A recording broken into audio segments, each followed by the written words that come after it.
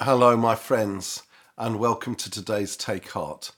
I want to look briefly, I hope, at the subject of dealing with disappointment. Anyone who is alive, anyone who is a human being, will face disappointment. And at some stage or other in our lives, many of us will face major disappointments. And they come in a variety of ways. People can let us down, and that can be the hardest disappointment of all. People we trusted, people we believed in. Injustice happens, something to you or to those you love, and you can't put it right. Or circumstances can sometimes be incredibly cruel.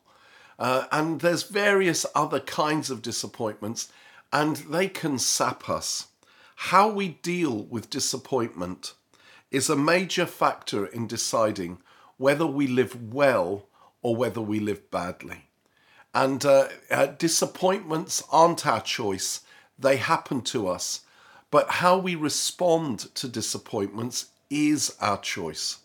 And we can either we can either react or we can respond. And usually when we react, it's not good.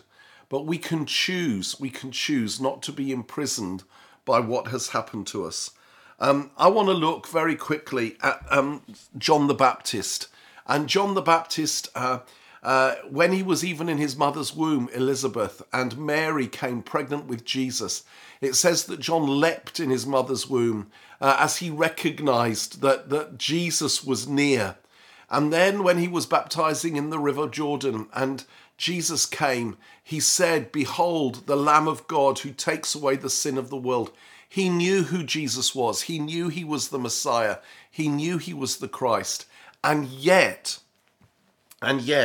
we read in Luke chapter 8 that John finds himself in prison and he's heard stories about Jesus.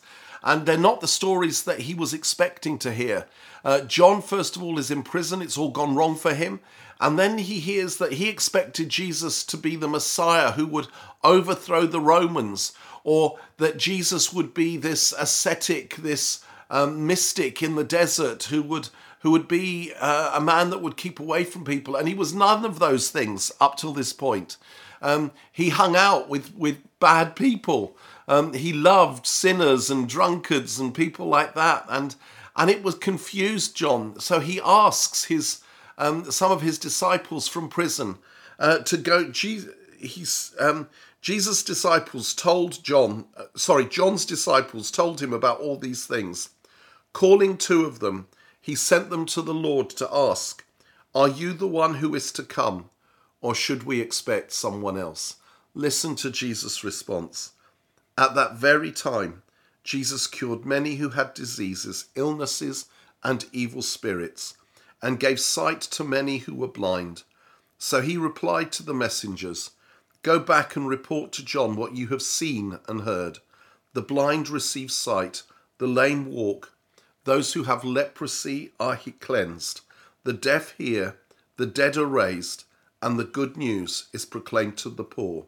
And then the killer line, "Blessed is anyone who does not stumble on account of me."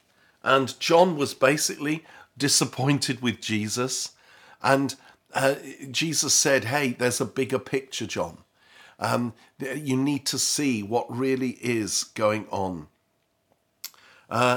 He recognized him even in the womb. And then when Jesus started ministry, it was like he said, "You're not what I expected," or "You're not who I expected."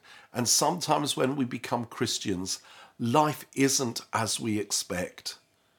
We're not dealt with as we think we should. And sometimes the problem is teaching that promises us that become a Christian and you'll never have a problem again. What can happen when we live in disappointment? The first thing is that we can become bitter, and a root of bitterness can set in. And I've met people who were hurt years ago by something, and years later they still can't let go of it. It clouds their life. They talk about it. They're bitter and they're angry and they're twisted. And the person who they're hurting only is them. Some of us, we can become cynical. And when we've been really hurt, when we're disappointed with life, to protect ourselves from another disappointment, we choose cynicism and we won't believe anything and we'll mock everything. And that's not good either. We can lose trust. We can lose trust in our lives. And allied with that, we can lose hope, the gift of hope. And we live helpless lives. We expect more to go wrong. And we struggle to trust people, to trust ourselves, even to trust events and the future. What is the antidote? Here's a few things. Number one, see the eternal perspective. Learn to look at life from heaven's point of view. We are here for a short time, and then we will be with him for eternity. We can't see everything now, but one day, when we see him face to face, it will all fall into place. God knows what he's doing. See the bigger picture. See life through a wide-angled lens where you can see it in proportion, where you can see it in a bigger context rather than the little context in which you are. And part of that is learning to count our blessings and name them one by one, and to give thanks for all the good things. Remind ourselves, because sometimes disappointment can just overwhelm us. Secondly, someone once told me the only people who get disillusioned are those who had illusions in the first place. We can have illusions about life, and we think that once we're Christians, everything's going to be absolutely perfect. We're going to be rich and healthy and everything else non-stop. And then we get disillusioned. Or we can be disillusioned with people. That's been one of the things I've struggled with. I'm an idealist. And so often in my life, I've put people on a pedestal and I've thought, oh my goodness, this person is almost perfect. And then I get disillusioned because I had an illusion. The only one who is perfect is Jesus Christ. He's the only one. There is nobody else. And you know, I've even heard people say of leaders and of other people, you know, I've lost my faith in Jesus, or I'm struggling to believe in Jesus because you let me down, because you hurt me. And I'm thinking, well, in that case, your faith in Jesus wasn't very strong. And I believe that leaders have a responsibility to not hurt people and not let people down. But inevitably, at some stage, we will all hurt each other. We will all let each other down. And our faith is in him and not in other people. You know, just think of Jesus. He had 12 disciples. One of them, after 3 years, he sold him. He betrayed him. Another 10 ran away at his moment of need. And Peter stayed long enough to lie about not knowing him 3 times before Jesus died. If anyone on a human level could have been disillusioned, it was Jesus. Then choose not to let your past imprison your future. Choose not to let your past imprison your future. Again, I have met people who they're just living in the pain of the past and they're missing what could be. And God wants to heal us. Here's the antidote. The antidote is to know Jesus. The antidote is to listen to his voice. The antidote is to come close to him.